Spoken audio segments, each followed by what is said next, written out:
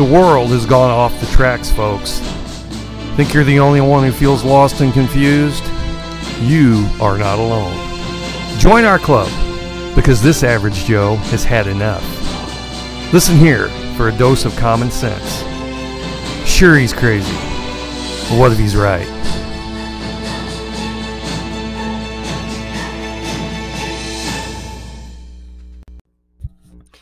Good morning. I'm back, and I had something happen over the last 24 hours, well, actually 12 hours, that I had to talk about because I know a little something about it.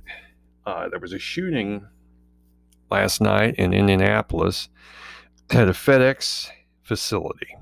Now, there are different kinds of facilities for FedEx. They have several different kinds of levels of I don't know how you put this. What I'm getting at is I used to work for the freight side of FedEx. They have freight, they have ground, which is like when UPS brings you a package. Same system there. They have express, which is when you get an overnight package from them. They've got priority. They've got it goes on down the list. But in this particular instance, this was a ground facility, which means there's a huge amount of people that work there. This facility is massive. I've been by it many times in Indianapolis. It's right off of Highway 70. It's on, I believe it's Ameriplex Plaza, or Ameriplex Boulevard. And it's on the left there. It's massive. It's a big facility. It's probably hundreds and hundreds and hundreds of people work there. And apparently last night somebody walked in and shot the place up, killed, I believe, 8, and then killed himself. Now, naturally, look, to start with, you cannot believe anything that the mainstream media says in the next week, because it'll all be bullshit. It'll all be made up. It'll be hearsay. It'll be, you name it. They won't get the story straight. Well, immediately they've already interviewed one guy who said that he saw the shooter come in and he had an automatic weapon with him. A submachine gun, I believe is what he called it.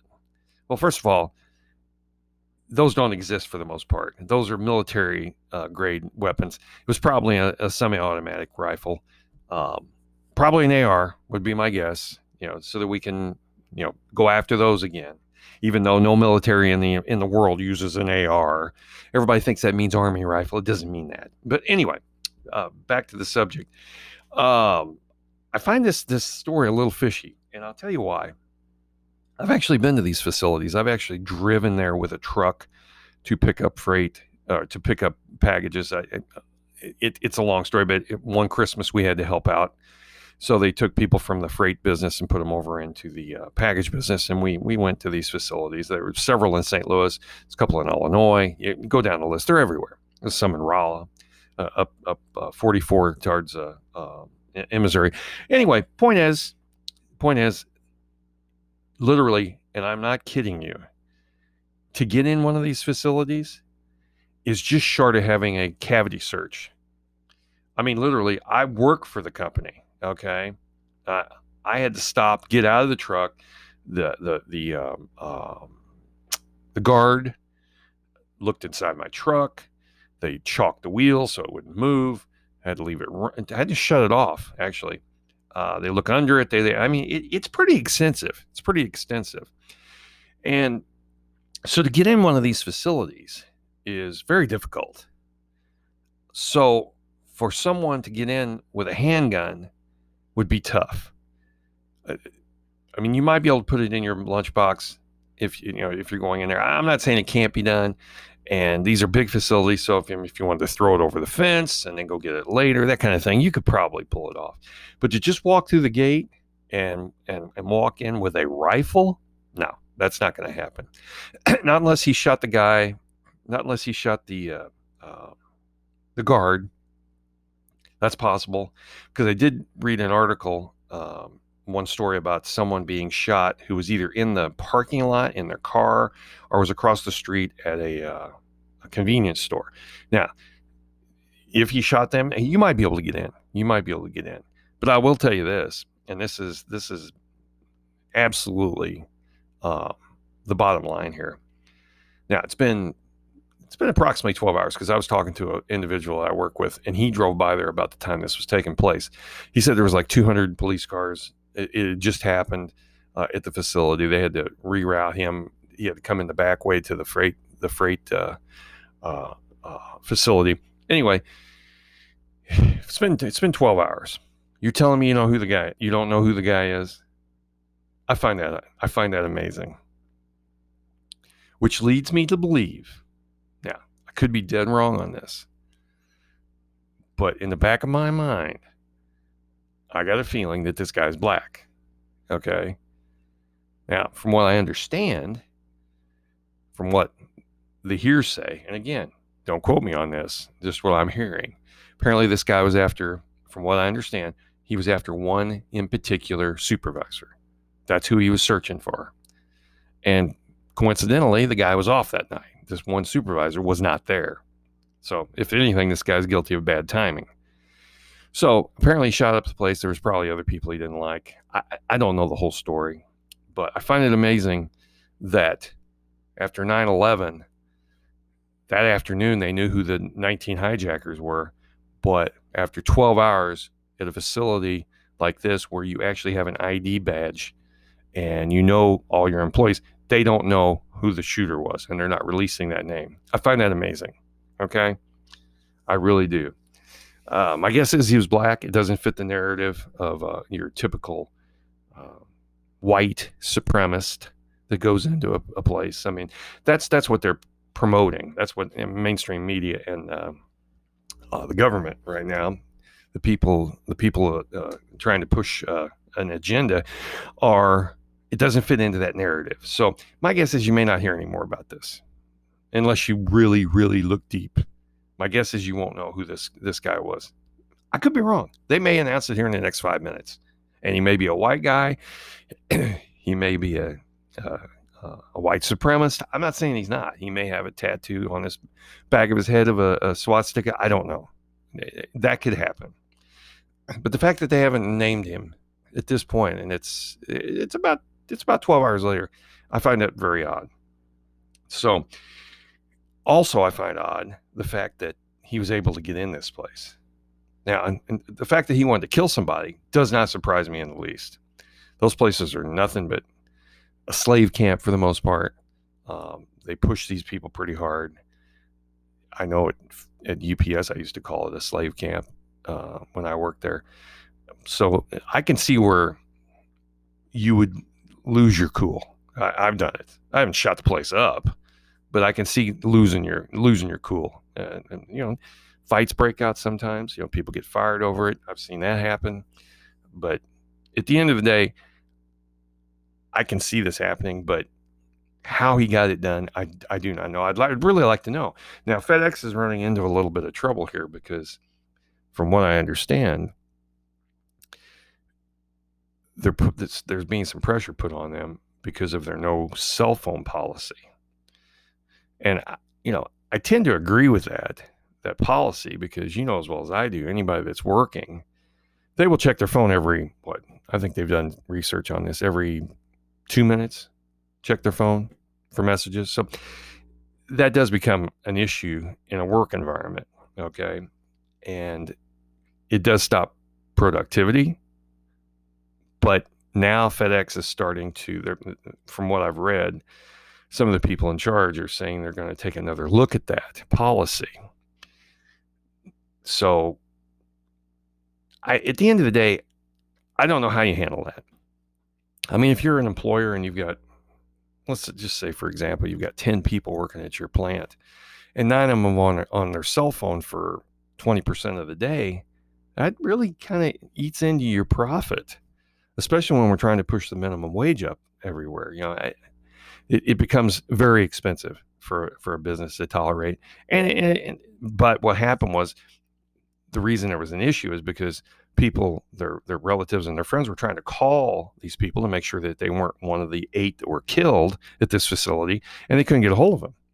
So it did. It caused some real problems, and I can see that. I can see that to some degree, because when you've got maybe 300-400 people working at a facility, it's hard to get a hold of each and every one of them's uh, relatives to let them know they're okay in a short period of time. So, I mean, if you started as soon as the shooting took place, it may take you all day to call everybody. So you're not going to be able to do that, especially when there's police everywhere and they've got the place locked down. It's pretty hard to do. So I will give them that. But I will say this: FedEx is their catchphrase right now is safety is their priority. Safety is their priority, and that is laughable because I've worked for them. Safety is not their priority. No, that's a great motto and a great sign to put up on the wall. But at the end of the day, safety is way down the list on things they care about. They're more interested in production. They couldn't care less about their individual employees. I mean, you could drop dead and they would just figure out their biggest concern would be who's going to take your spot. So I mean, and that's understandable. I'm not saying it isn't, but I love the way they put out these memos and they make these announcements that was their number one priority. Well, it's not.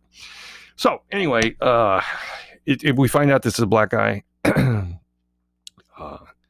he killed himself and he doesn't fit into the narrative, nothing will be said about this. Now, having said that, I believe some video came out yesterday of a kid in Chicago that was shot. I think he was 13 years old, and supposedly on the video he's got his hands up. Well, from what I'm learning, CBS has edited out the fact that he had a gun. And of course, they're trying to create strife and civil unrest is what they're trying to do. And this fits into their narrative because it was probably a white cop who shot a black kid. Okay, black kid, 13 years old, right? Apparently was involved in a robbery at 3 o'clock in the morning. And I don't know about you, but when I was 13 years old, my dad expected me to be home at 3 o'clock in the morning. So I don't know how innocent this guy was. Did he have his hands up? Apparently he did, but he also, just prior to that, had a gun in his hand. So I really have very little sympathy for him. That again, I go back to I've been on this planet for 61 years, and I've never had a confrontation with a police officer where I felt my life was in danger. Now, that's just me, of course. Maybe I'm the exception rather than the rule. But I think everybody listening to this has probably had the same experience. You do what you're told, and usually they're not asking a lot. And you're not a smart ass. You don't shoot your mouth off. You don't yell at them. You don't take a swing at them. I mean, go down the list. There's certain things you don't do when you're around a police officer. One of them is run. Again, I go back to, I would have a lot more respect for Black Lives Matters if they were concerned with what's going on in Chicago between black on black death, and also if they would make a public service announcement to all the young black men in the country: do not run from the police. That would actually do more for their cause than anything else. But see, at the end of the day, they're not interested in black men not being killed. They want black men to be killed because that makes more money for them. So go down the list of things that's stupid about Black Lives Matter. That is a con, always has been, always will be. So I have no respect for those people whatsoever. And if you're a member of that organization, you're a schmuck. It's that simple. You have fallen for a narrative that's not true. So then we go back to Ashley Babbitt, which I don't know if you're aware of this one, but apparently she was one of the people who stormed, and I put that in quotation marks, stormed the Capitol. Okay, she's shot by a white police officer, apparently. Now I don't know that he's white. They're saying he is. That's what I'm hearing, and he's not going to be charged for her death. Okay, she was unarmed. Yes, she was trying to break through a window, and he shot her, an unarmed woman. A police officer shot an unarmed woman in the Capitol during a riot, supposedly a riot. I mean, you call it a riot, I don't know. They tried to call it an insurrection, which is bullshit. That's not an insurrection. There was a few hundred people. They tried to get in the story. They did a hell of a lot less damage than goes on in Portland on a daily basis. So they call that up there peaceful protest. So I don't know. It depends on who you're listening to. But bottom line is, white woman killed by a police officer doesn't fit the narrative. Okay? They don't care. MSM does not care about that. And you want to know why? Here's why. Here's why they're not going to do anything about that. Because they know that the MAGA hat wearing people, the conservatives out there, the people with the common sense, who know that this woman was killed under false circumstances, and then this guy should serve time for this. This is murder. They're not going to riot. You and I are not going to go out and riot over this. We're just not.